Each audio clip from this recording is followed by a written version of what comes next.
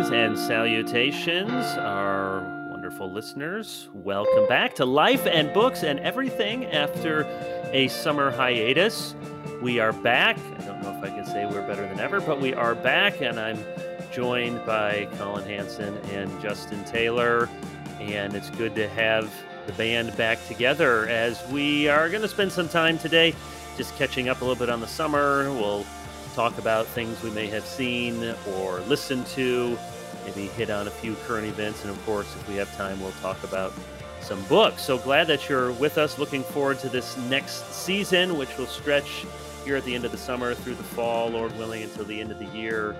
And it'll be the three of us, and sometimes it'll be one or two of us and interviewing others, but we're looking forward to at least the three of us getting to chat and maybe some people listening. We are sponsored again by Crossway. So grateful for their partnership and the many good books that they put out. And we want to mention one today near and dear to our hearts, Rediscover Church. And it is co-authored by Colin and by Jonathan Leeman. Colin, tell us a little bit about this new Crossway book, which you have co-authored. So this book has actually been in the works for a long time. Jonathan and I have been talking about a basic book that you could give to anybody in your church to be able to introduce them to what happens in the church and why it happens that way, God's vision for the church. But that vision was really renewed with what we saw last year with COVID-19. And of course, it's ongoing here. And so we've talked about this since our podcast began. I really haven't seen any situation like this in our churches. The division, the tension, the exhaustion that we feel over racial issues, political issues, COVID, now vaccines after masks, on and on and on and on and on. And this book, we're hoping, is going to be a way that church leaders can help unite their congregations around the gospel of Jesus Christ and God's vision for the church. And so we cover everything about outreach to membership, to discipline, to the ordinances, to all that kind of stuff. And so we're excited about that. We think the timing is right. We also deal with things like virtual church and live streaming and things like that. But we're excited about that. But I think one of the coolest things is what Crossway has done to get behind this book, working along with TGC and with 9 Marks. And so between today, August 16 and August 30th, Crossway is going to be sending 20 copies to every church that requests one. There's a way to find that through Crossway's website, through TGC, through 9 Marks. And just free of charge. They will send you send in your information. They'll send you 20 free books, physical books. We're also translating the book right now into 20 different languages because this is a shared situation around the world. So it's been in the works quite a while, but it's really, really exciting right now. And so while supplies last, up to, it's pretty amazing to say, but Crossway's generosity means that up to 400,000 people will receive free copies of this book. It's pretty amazing. So thanks to Crossway, and excited to see what God might do with the book to help churches.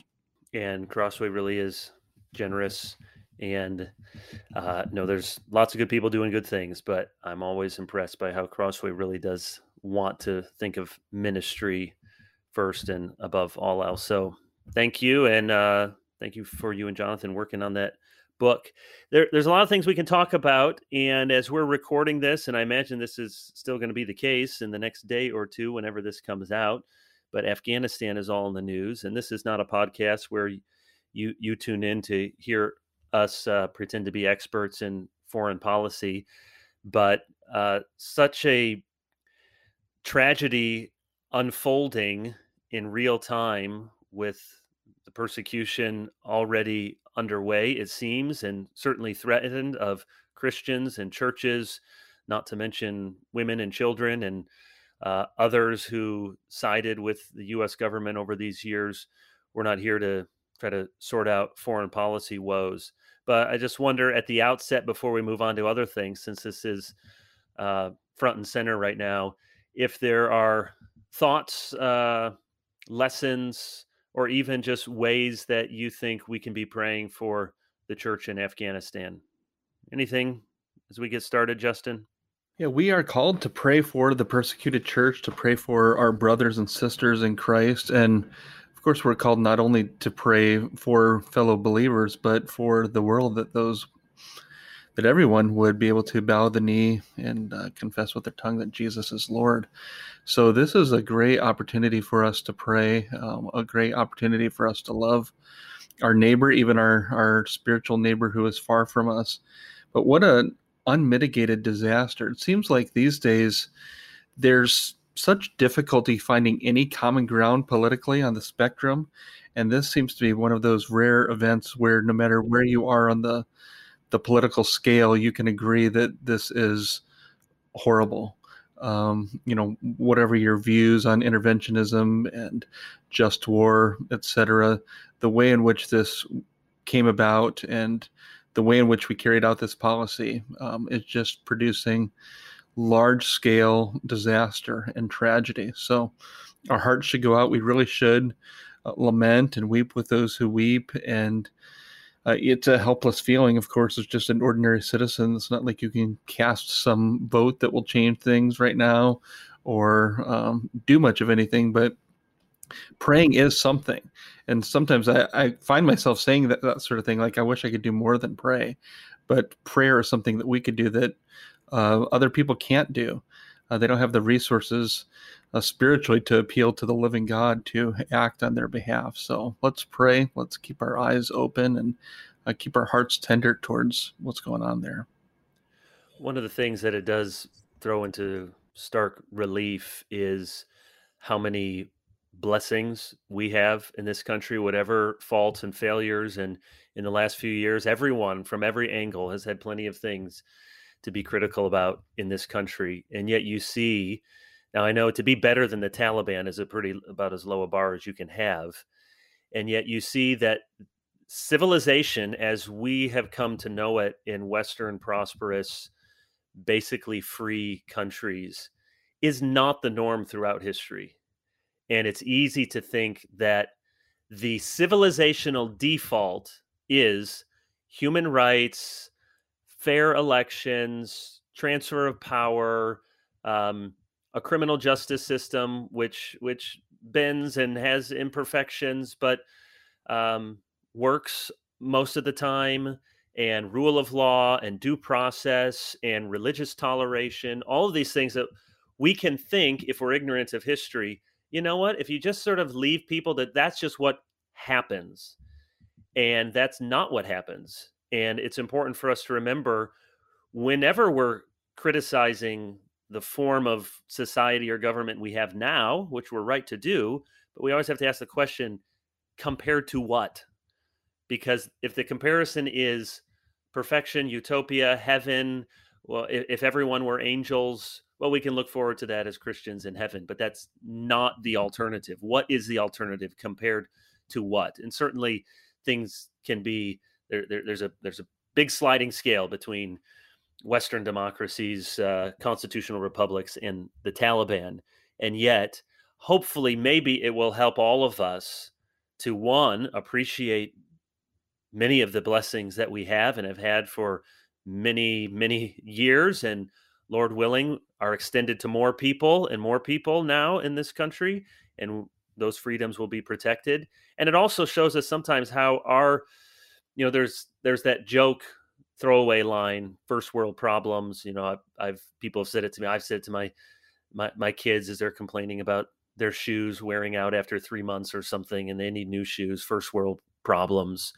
But it really is the case that sometimes, and I guess Ross Douthat might call this a culture of decadence, but the sort of things that we get animated about, the sort of things that we think are life-altering, absolutely soul-crushing, and then you see the Taliban, you realize just how horrendous and egregious and sinful and as many bad words as you can pile up humans can be. And it gives us pause not to exaggerate our own suffering, our own offendedness, and also hopefully leads us to give thanks for the many things that we do have, even as we pray, most importantly, as Justin has called us to so rightly. Any other thoughts, Colin, as we get started? Yeah, a lot of times my instincts are to think about the political ramifications of something. I wonder, what does this mean for elections? I wonder, what was the Trump administration thinking when they negotiated? I mean, that's where my mind goes, but this is a different reaction for me this time, and I'm not sure why. I just noticed my attitude about things really changes as I get older. And one of these areas is and it may change by the time this podcast comes out, but I just wonder, where is our president? I want to hear from the commander in chief. This is not a political thing. I want to know what's happening. I want to know that somebody is. I want to know that the soldiers that we've deployed there are not going to be surrounded and cut off. I mean, there's a lot of questions there. So for me, I'm not.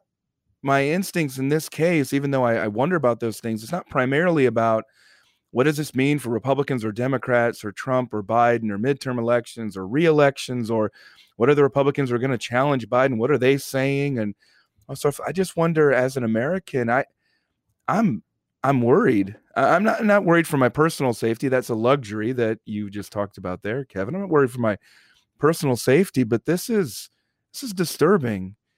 And I'm just worried for those people. I watched Ken Burns' Vietnam documentary, and I was born, we were all born after Vietnam. And so just watching the way everything played out with the end and the fall of Saigon and everything. And I guess it just confuses me for people like President Biden, who lived through that. I want to know what's going through his head as he sees this and what his plan is. So I hope that comes across the right way, but I just, it's concerning. I wonder, where is the president?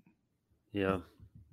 So please, I'm sure more information will be out by the time this is out there, but Justin's absolutely right that praying can feel like a throwaway, but it's absolutely not. And God hears those prayers, and we are commanded to pray for our persecuted brothers and sisters, and just sharing the bonds of humanity. Of course, we pray and don't want anyone to be tortured in the sort of absolutely horrendous terrorist activity going on. So we pray for that. I want to back up, and there's no great transition from that, but this is the first time that we've been doing a podcast for several months, and we've had the summer, and won't get the blow by blow, but we all like sports, and that's some of our listeners. And so you can be patient if it's not your thing. But I know we were texting last week with the Field of Dreams game.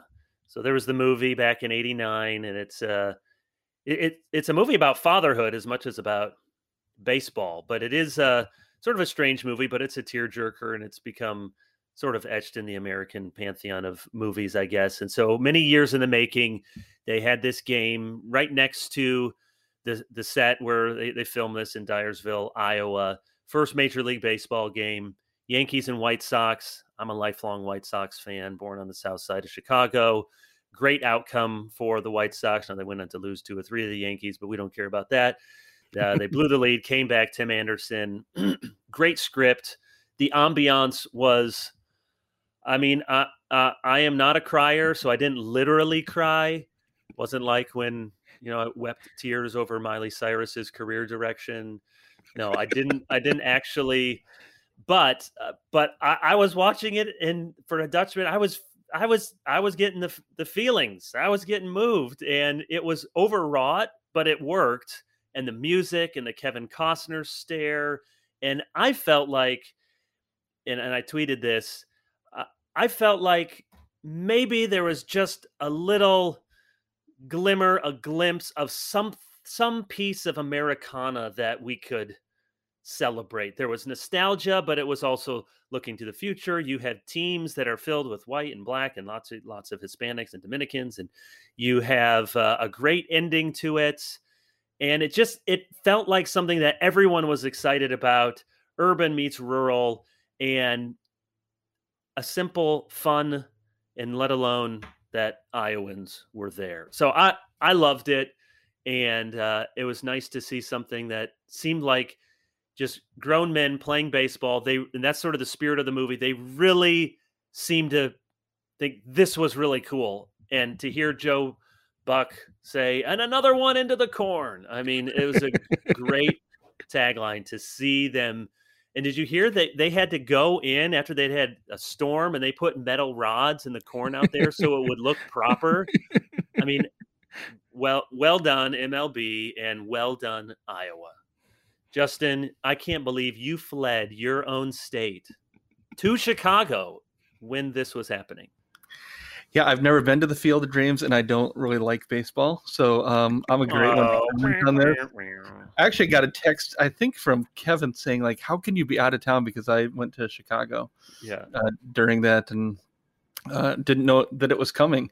But yeah, Dyersville is about 4 hours exactly east of here on Highway 20. And so I could drive by it at some point and get all the nostalgia and cry like a Dutchman upon the view of corn. It would be difficult to behold. You're really killing the vibe here, Justin. Yeah, I think Kevin. You're what's wrong with America. Didn't you listen to James Earl Jones? Baseball. I do. I mean, one of my thoughts was it would be great to age as well as Kevin Costner has. That would be kind of like on the. We all do wish we were movie stars and had those looks and those resources. Even he had the Untuck T-shirt. I don't know if it was an official Untuck It. They can be a sponsor, but it just looked good, and I just think, our Midwestern flair would not carry as well, I'm afraid. Did you enjoy the spectacle?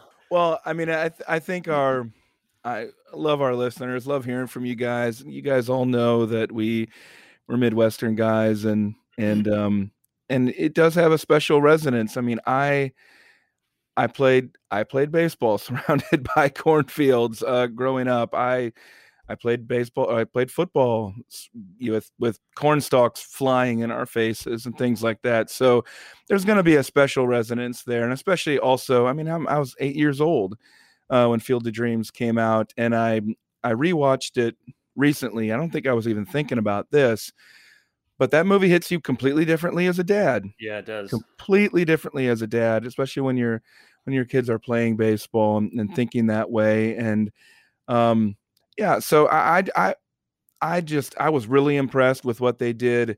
The moment of them walking out of the corn, really well done. That was pretty darn cool. And I'm like you, Kevin, in that I thought of it as kind of a template for some things that can work if we're trying to figure out a way to move forward in unity, because no one wants to go back to that time of the early 20th century for a variety of reasons. We want things the way they are in terms of the people who get to play. I was just at the Negro Leagues Museum in Kansas City this last weekend, and how exciting to see Aaron Judge and Tim Anderson be heroes in that game. So nobody wants to go back to that part. And yet there is something that we can recover from the past that is unifying and is beneficial. And part of that's the continuity of the game of baseball and the inclusiveness of baseball now, especially as it spread and the way it comes in and it spread to a place like Japan,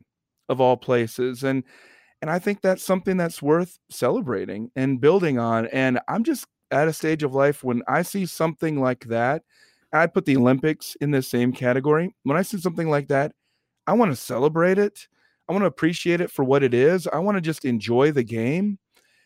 And I don't want to try to pick it to death, which, by the way, is a good way to watch the movie Field of Dreams. Do not think about it too much. No. Do not try to be logical about it.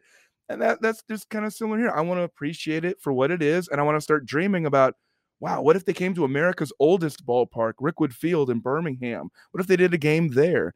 That'd be great. Anyway, so that's what I was thinking, Kevin.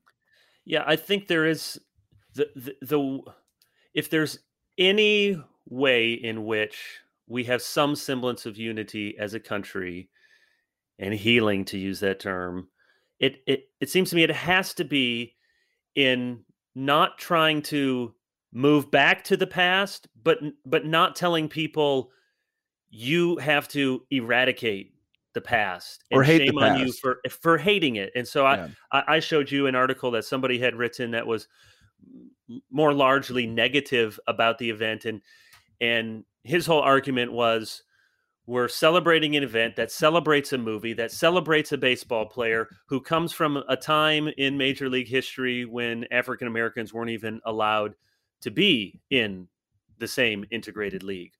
Well, that is true factually, and we can lament that.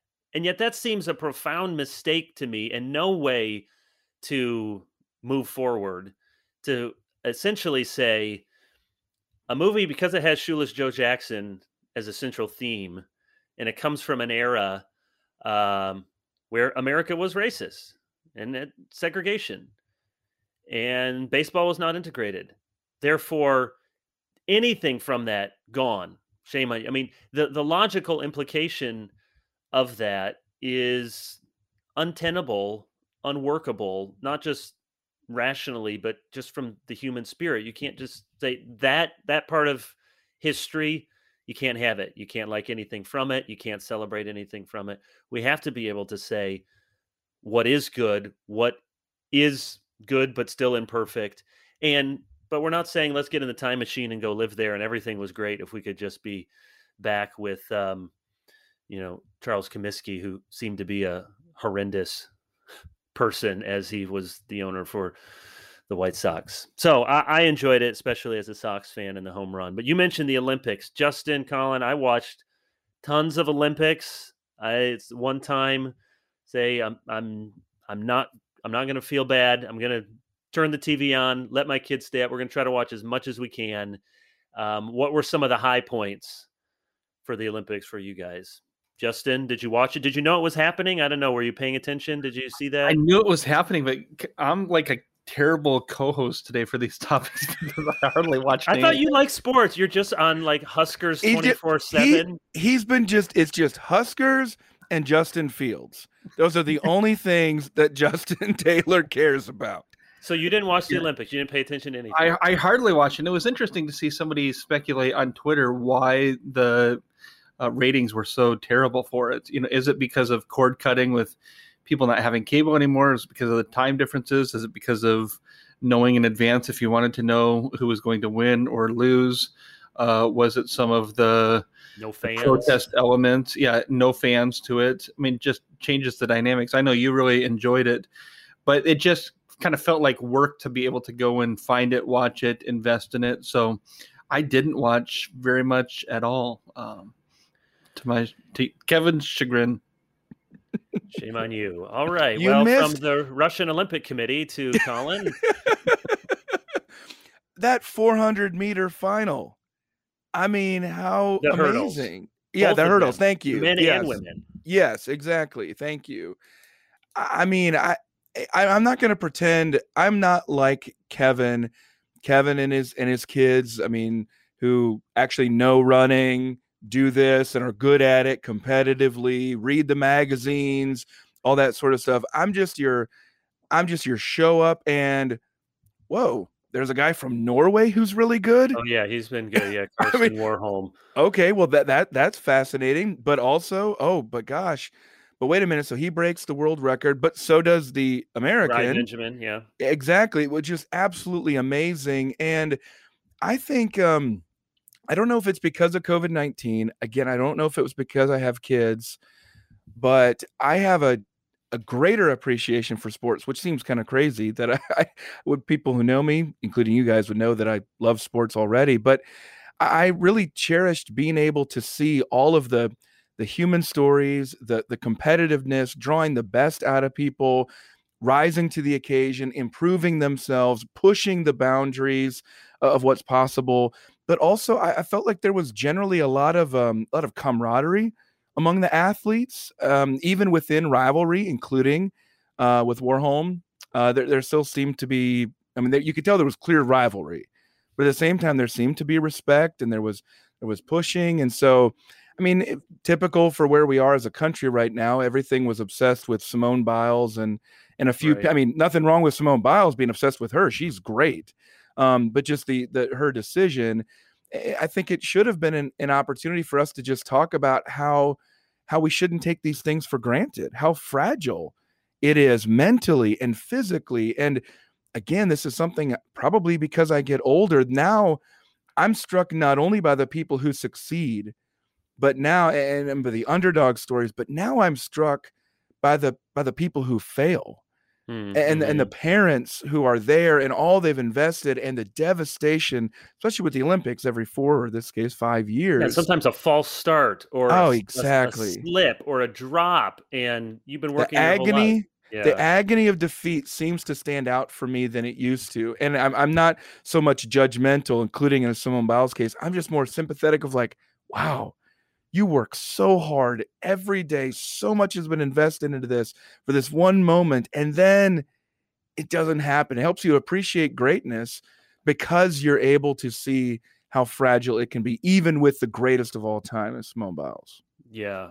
Yeah, when I we won't talk about the day that Kevin DeYoung tried to break the internet on accident, but I was on vacation and the timing was bad. I didn't know all that was going to happen on the same day. But when I tweeted then a couple weeks later, and I just trying to make light of it and said, "Did I miss anything on the internet?" And I did see that somebody wrote or tweeted at me and said, "Well, basically." Half of the country is really mad at Simone Biles right now, and the other half is really mad at you. So that was, and they're different. They didn't overlap. Who was mad at Simone? Yeah. So Justin, once you figured out the schedule, if you would have looked up the track and field schedule, you could have got the exact start time for every event, Justin. And you realized that the timing was actually pretty good because the evening events in Tokyo aired live here, Central Time, from about 6 in the morning till 8:30. And then the morning finals aired about 8 to 10:30 in the evening. And so we were able to watch it. Swimming and track are the ones that we watched almost every second that we could. What was your highlight? What was your favorite part? So because, yes, we are a bit of a track and field, we know, I'm not person, but we know all the names. We follow it.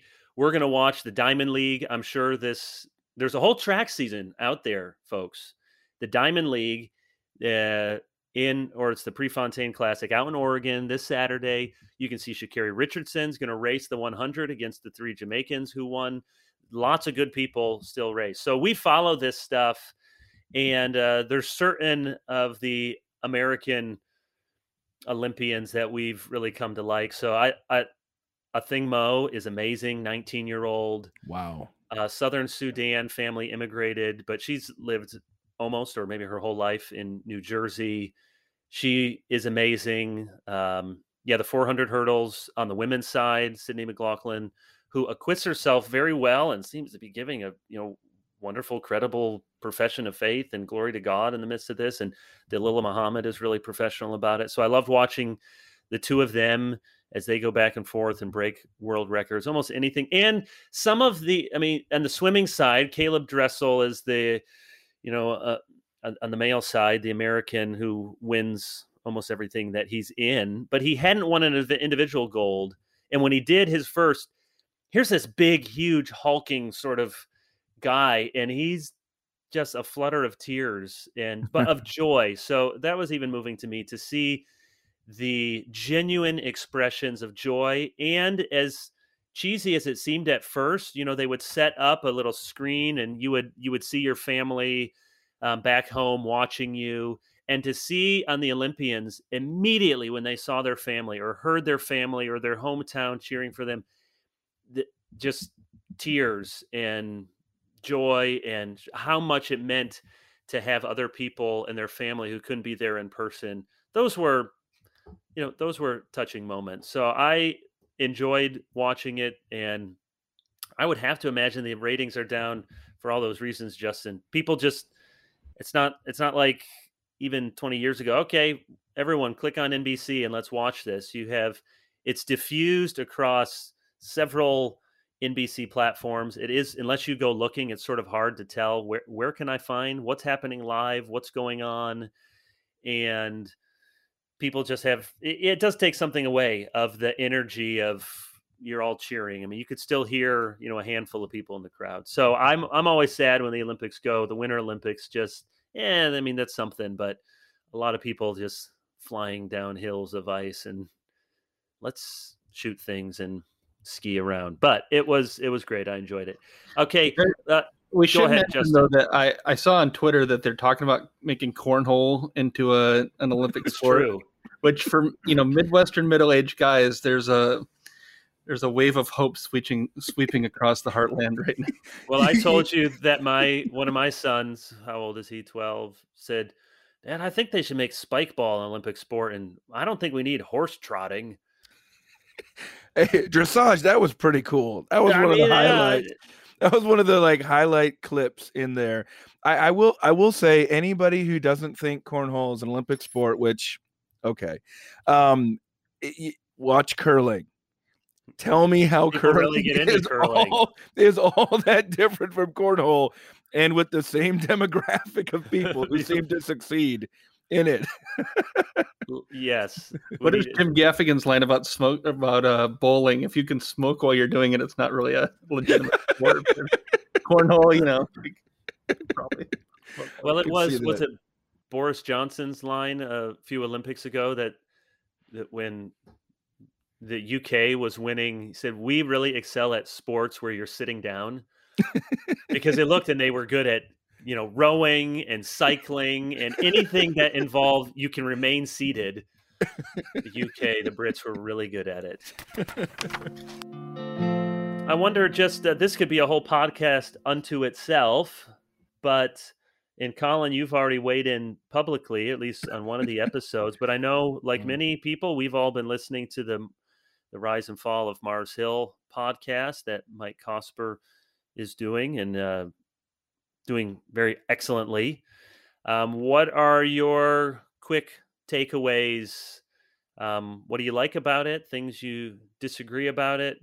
Justin, what do you think?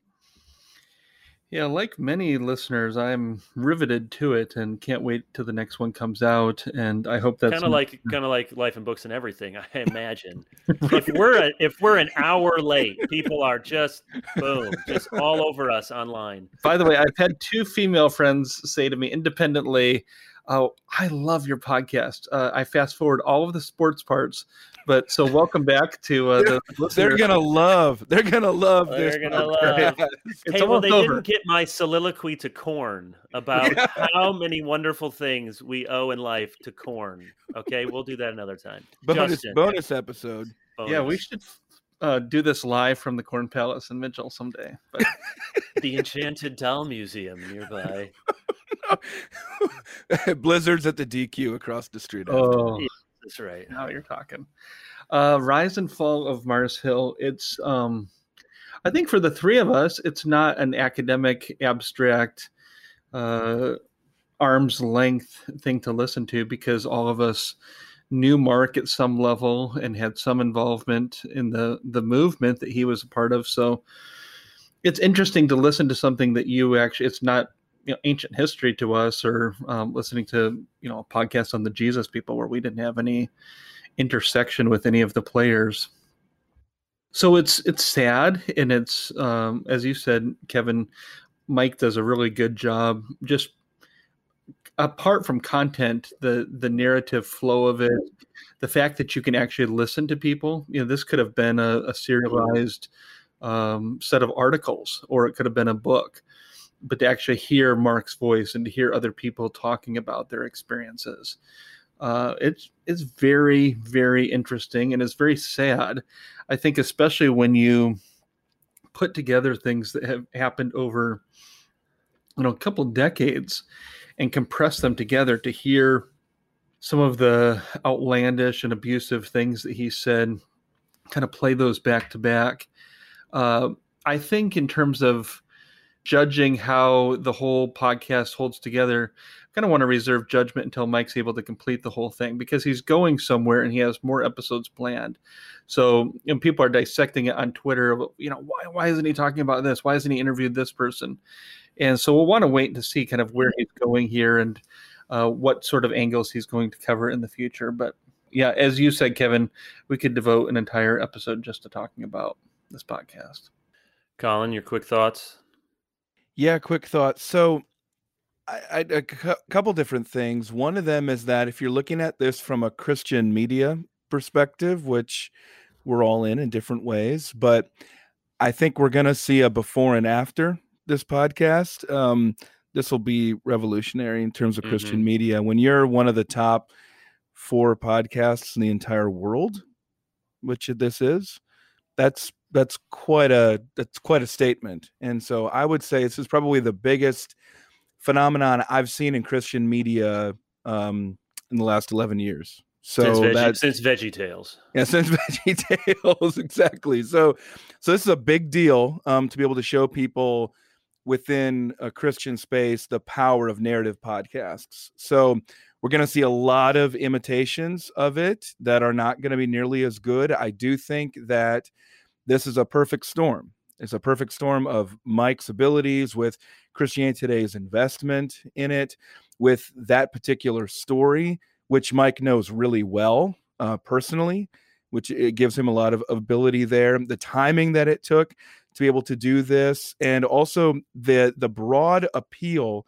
to people outside the church of all different kinds of traditions, to former angry, grew up evangelicals, disenchanted, to Reformed guys like us who want to know how it plays out, who lived with it. So it's really just quite a phenomenon. Second, I will say in the church, in some ways, it's going to be before and after this podcast, because just a wide scale, we're talking 600,000 plus listeners on this thing.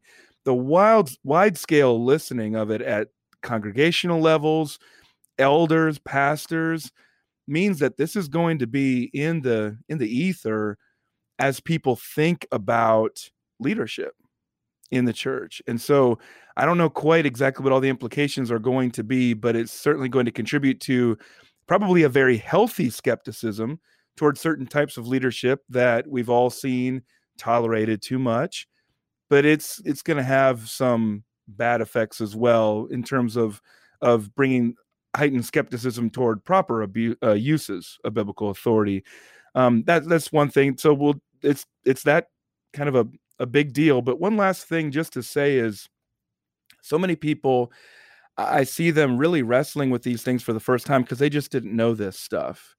Of course, we've known a lot of this for a long time. And so you'll see a lot of people, and we've seen a lot of people talk about the need for a reckoning in the church.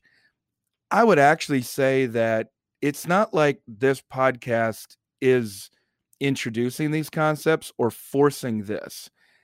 That reckoning actually started, as far as I can tell, in 2010. So this reckoning has been going on for 11 years.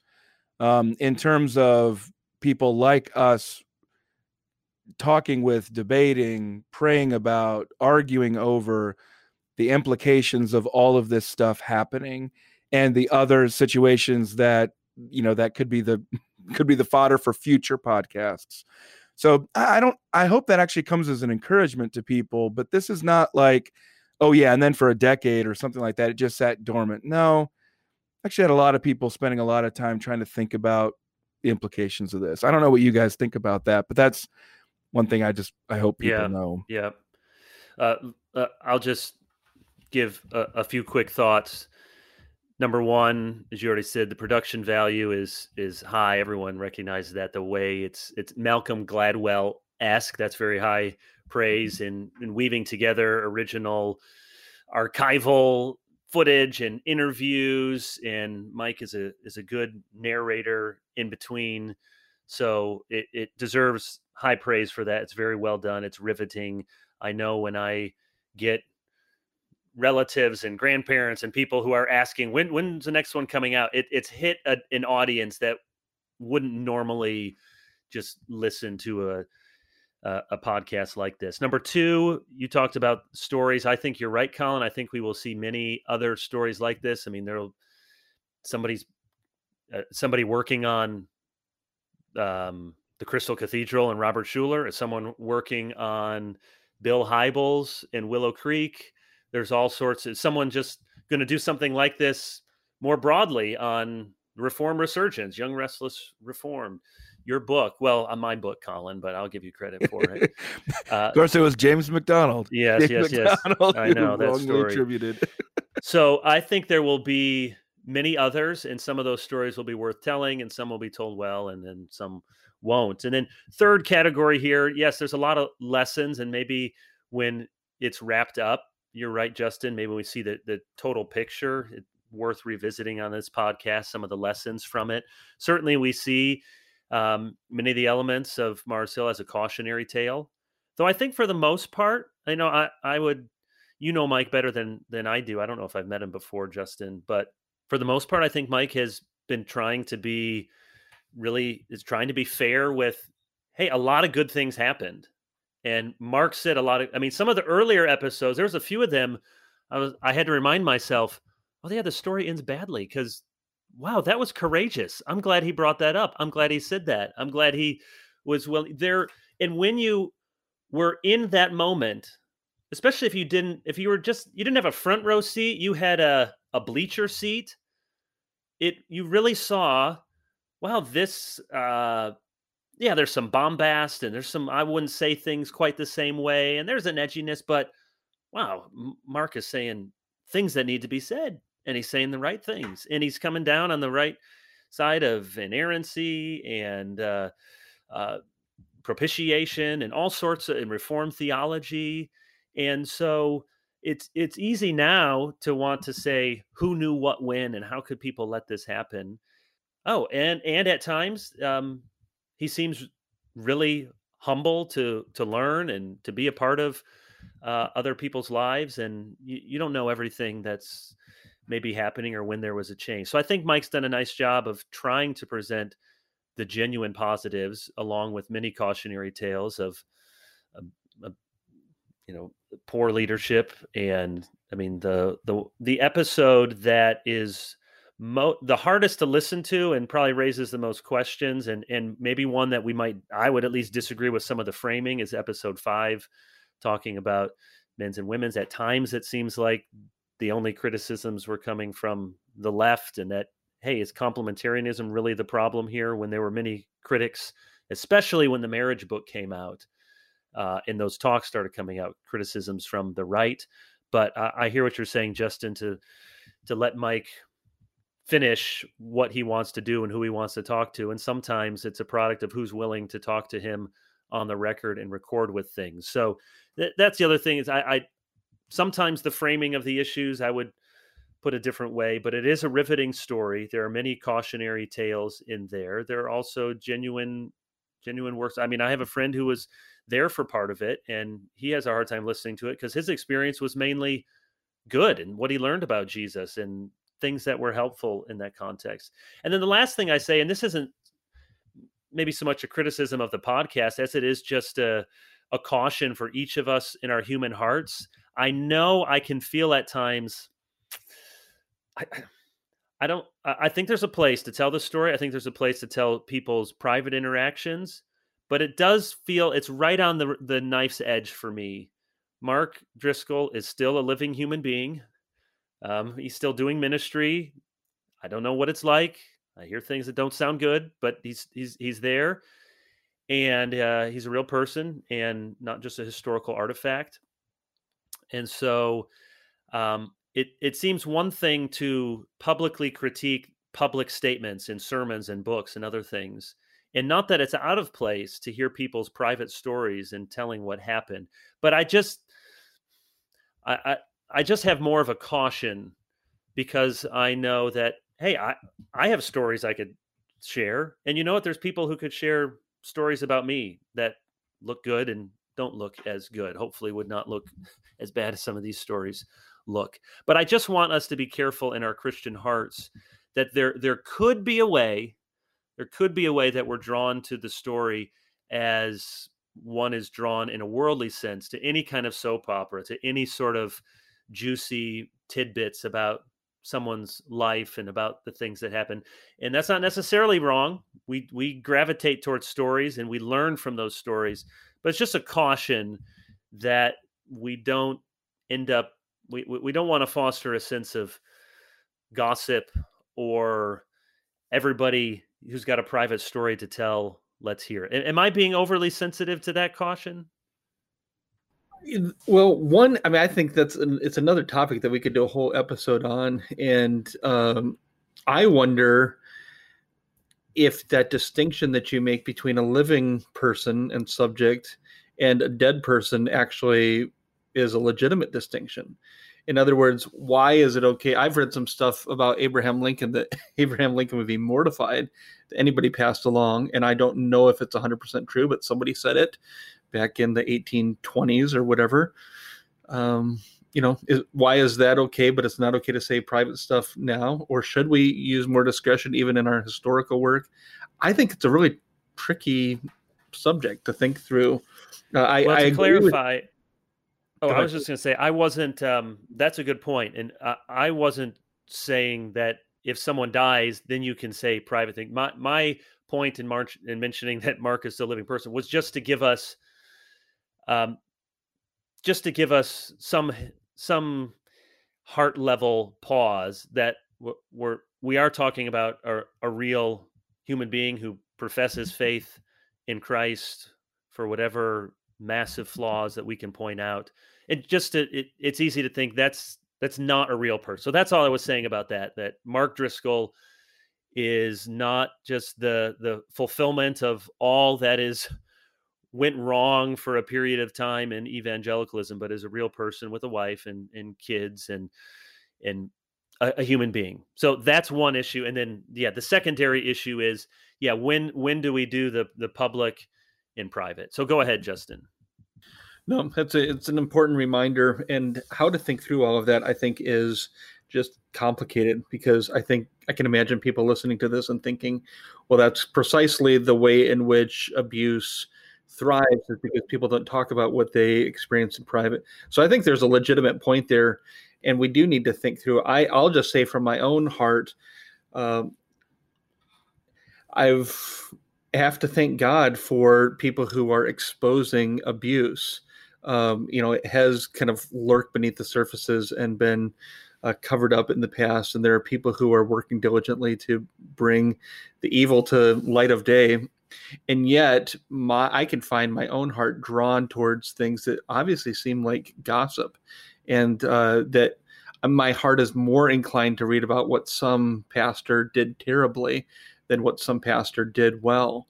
And so that's, for me, it's a heart issue, and probably all of us need to think through, what are we inclined towards? What are we, what gets our juices flowing to some degree? I don't have it solved. Well, that's what I was going to say, Justin, was I don't know about the living or dead distinction, but I would we know that this is getting a lot of attention because it's like a car crash. It's so mangled and horrific. You can't turn away. And so if we want to say this podcast is good and necessary because it's going to help root out abuse in the church, well, I can certainly see God using it to do that, and I'll give thanks for that. We've been in a situation where so many of us, I can see myself in this at least, have tolerated Christian leaders who don't show basic qualifications for leadership that God lays out in Scripture. So if it has that effect, then I'm grateful. I could also say that if what we need is a podcast to be able to help us to root out abuse or to show how to avoid that, I could also say I could introduce people to dozens and dozens and dozens and dozens of pastors who would be positive examples of how to not do this. But see, of course, that would never get any attention. So you really can't separate the car crash element of this from the lesson from it. And that's I don't know if that's our human hearts, our media ecosystem. I'm not really sure. but that's what it is right now. I don't think we're disagreeing, Justin. I just want to clarify again, lest somebody hear me saying, yeah, abuse victims shouldn't speak out. That's not at all what I'm saying.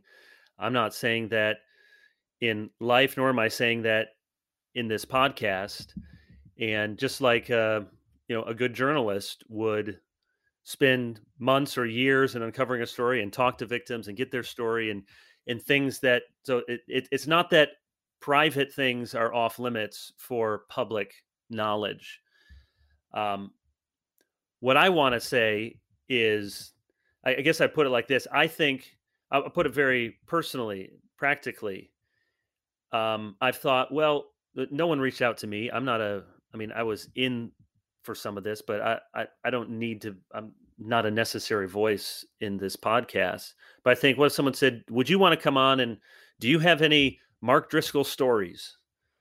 I think Mike's doing it better than that, I'm sure. But if that was it, I would think, well, yeah, I could share a couple stories, and I could give you my 3 or 4 anecdotes.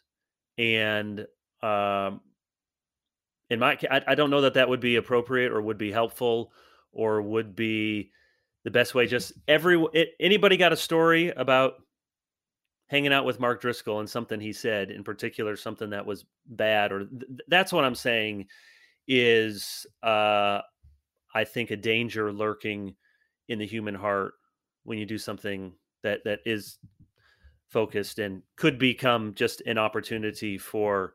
So most of the podcast isn't like that, but there have been a time or two where there's a long story about, it's like, well, yeah, that seems pretty bad and puts him in a bad light, and I just find myself, hey, give me more of those stories, and there's something in my heart that I want to be cautious about when I start getting that feeling. Yeah, well, last word on that? No, I'll let you have the last word. Good word. All right, as we wrap up life and books and everything, we haven't talked about books. So were you guys able to read some books over the summer? I know you're both working. Well, all of us were working on some different writing projects, and that maybe took up a lot of their time. But Colin, give us a few books from this summer. So I know we've talked about this before, but I want to encourage people again that audiobooks are a major secret that can help you with your reading. I know some people don't think of it that way, and I do a lot of reading that's not audiobooks, but I have been in a season of the most intense writing of my life, and it's been something.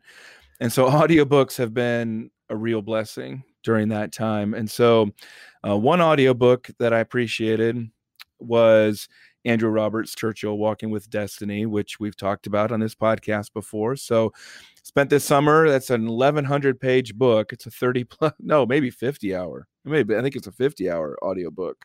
Yeah, but yeah, that was great. It's, everybody says it's great. It is great. Second, 2 books that I did read and that hopefully I'll be able to talk about in my Gospel Bound podcast. But one of them is Jeffrey Bilbrow's Reading the Times, a literary and theological inquiry into the news. If listeners out there have appreciated some of the comments that when we often discuss media and our interaction with media, including podcasts here, Bilbrow is doing that really well from that perspective. One of the best books I've read in a long time that directly relates to my vocation and all of our consumption and use of media in this time. So that was great. And then next month I'll be interviewing former Tennessee Governor Bill Haslam about his book Faithful Presence: The Promise and the Peril of Faith in the Public Square. Really appreciated him when he was in office. And was very popular and successful in office. And as far as I know, is a member of a PCA congregation, if I remember correctly, Kevin. But you'll recognize Faithful Presence from James Davison Hunter's work To Change the World from 2010. But this book it's coming full circle to what we talked about of discouragement, confusion in politics. it's helpful to see a devout Christian reflect in very thoughtful ways about how to lead through elected office. So three books I really enjoyed reading, and then one I listened to over the summer. Good. Justin, what have you been reading? Yeah, I haven't read this summer, so just kidding. He didn't watch the Olympics. He hates baseball. He didn't read. I don't know how we're friends. But it's all Huskers all the time. I was able to get into a few books. I'm reading multiple books at once, dipping here and there. At a spiritual level, Brian Chappell's book, The Gospel According to Daniel, A Christ-Centered Approach. I was kind of surprised when I picked it up and realized I had a blurb on the back of it, but it's time to reread the whole thing. Paul House has a Tyndale commentary on the Old Testament, on the book of Daniel, replacing Joyce Baldwin's, and Christopher Wright has a commentary. Christopher Wright is a really good writer.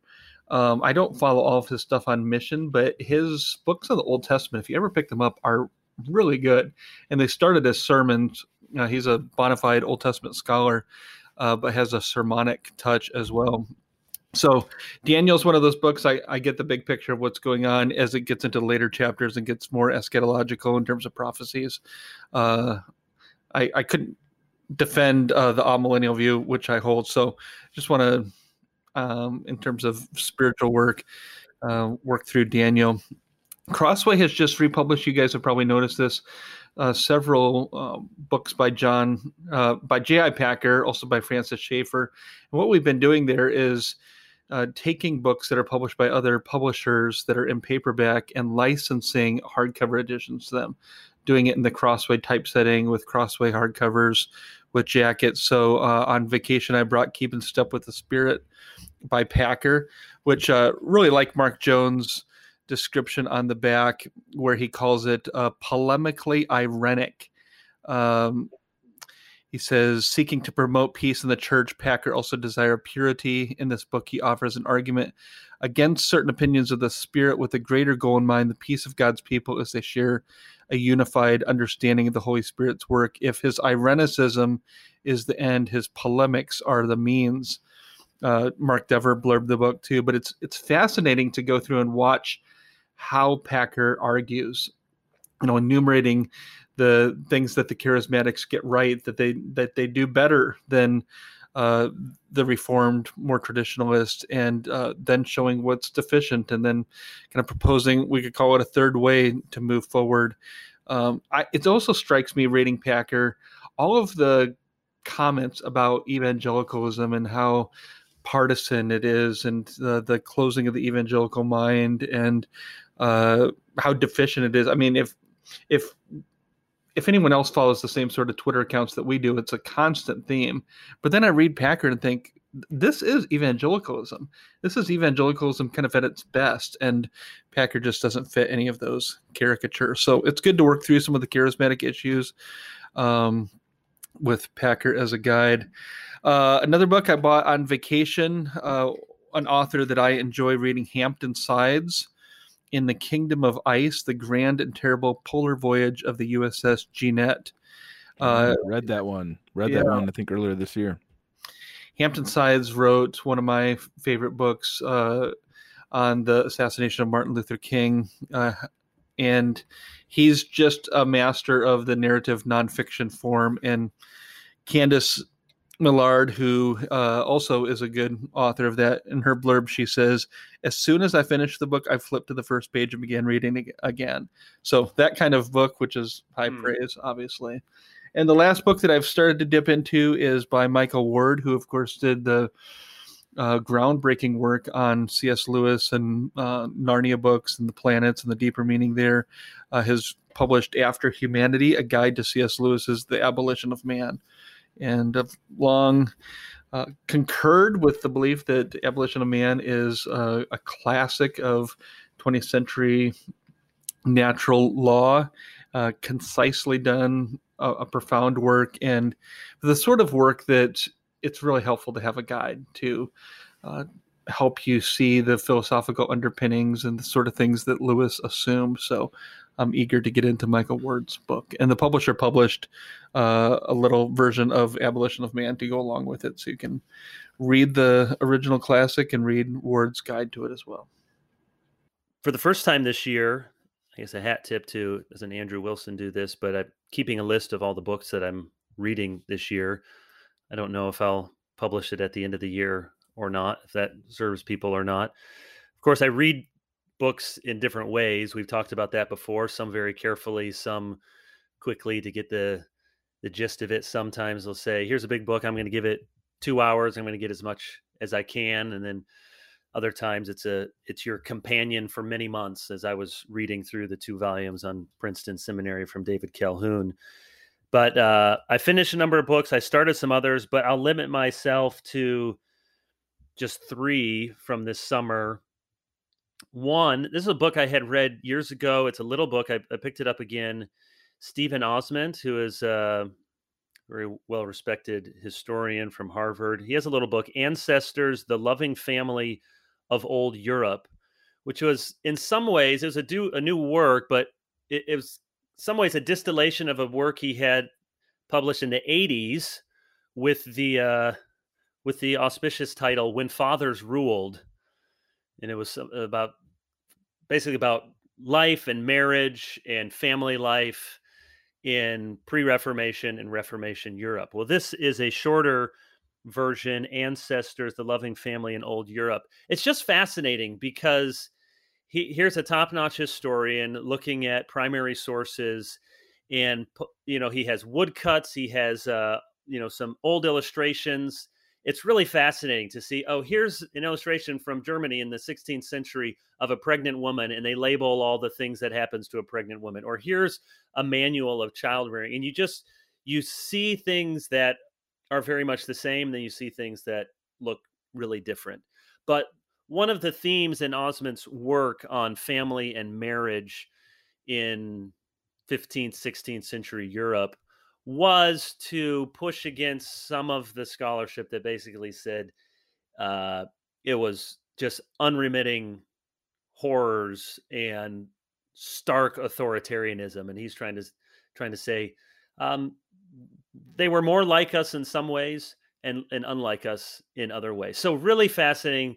And maybe we'll bring that in a topic. I've been reading just as maybe future thoughts percolating on book ideas years down the line. I've just been reading a lot about family life, about marriage, about both current and historical. So that was an interesting book. Another history book, Gary Stewart. You know Gary, right, Justin? From your time at Bethlehem? Yep. We were classmates together at Bethlehem in 1998. So this is his published dissertation. I think I had read the dissertation or looked through it briefly when I was working on my PhD, but now it's published. I don't have it right in front of me if it's Oxford or Cambridge, but congratulations, Gary. It's called Justifying Revolution, American Clergy's Argument for Public Resistance. So it's basically what was the Christian argument for revolution in the colonies. And so it's a published dissertation, so it's thick and it's footnoted, but it's not that long, and it's really helpful to think about it. And I guess I'm partial to it because maybe I'm a small part of this project, along with Paul Helseth and a number of other people who are trying to push back against what some of the older historiography said, namely that the Christian support for America and for the new republic and for revolution was a capitulation to Enlightenment ideas, or was really selling out their reformed birthright for republicanism. And Stewart's book does a good job saying, well, whether you agree with him or not, there were careful Christian theological arguments to justify the colonists' revolution. And so he has 5 or 6 different chapters looking at different people. And so I found that very interesting. And then a book I blogged about earlier in the summer, Heralds of God by James S. Stewart. So he's a Church of Scotland minister. He wrote this book, I think, in the 40s. And the discerning reader will wonder, I wonder where he was theologically on a few things. But put that aside, it's as a preacher, I try to read each summer a book on preaching. Sometimes I'll go back to Lloyd Jones' Preaching and Preachers, but this is one I hadn't read before. I had heard Alistair Begg recommend it, and I found it very invigorating for the pastoral preaching task. And that's one of my goals with whatever writing I have each summer, is to come back and feel re-energized and reinvigorated for preaching. And so I blogged about that earlier in the summer, because I think one of the great struggles we face as pastors is it can feel like intellectually we know preaching matters, and yet it feels like, well, blogging matters, podcasts matter, Twitter matters, books matter, conferences matter, hot takes matter. Who's shaping people? Who are our people talking about during the week? They're talking about an article that they read from this place or that, or they're talking about and hopefully we're not part of the problem. So all of those things can be good, but it can feel like, as a pastor, is the task of preaching, does that really, I know the answer, but does it really work? Does it really matter? And so I found that book helpful, some practical things, but more just at a heart level. And one of the things that's humbling and encouraging at the same time, it's been like this for years. When I come back from my summer study break, people invariably say, I always make sure that I'm there the very first Sunday, that we plan our vacation so we can be back the first Sunday you're back. And it's not because of me, but they'll say that's going to be maybe your best sermon of the year because you've had rest, you're fresh, you're reinvigorated, there's a new energy. And so that's encouraging. It's also humbling, and it's good for those of us who are pastors and preachers to realize sometimes we get more worn down than we realize. So lots of other books that we can talk about, but Justin and Colin, very good to be with you again. Looking forward in the weeks ahead. I have an interview with Jim Neuheiser in our next episode, Lord willing, and who's teaches counseling at RTS, and going to talk to him about abuse. And so that will be a good conversation. We're trying to line up some other interviews throughout the fall. And of course, the three of us will be together. So thank you. Good to be with you, friends. And for our listeners, glorify God, enjoy Him forever. And until then, read a good book.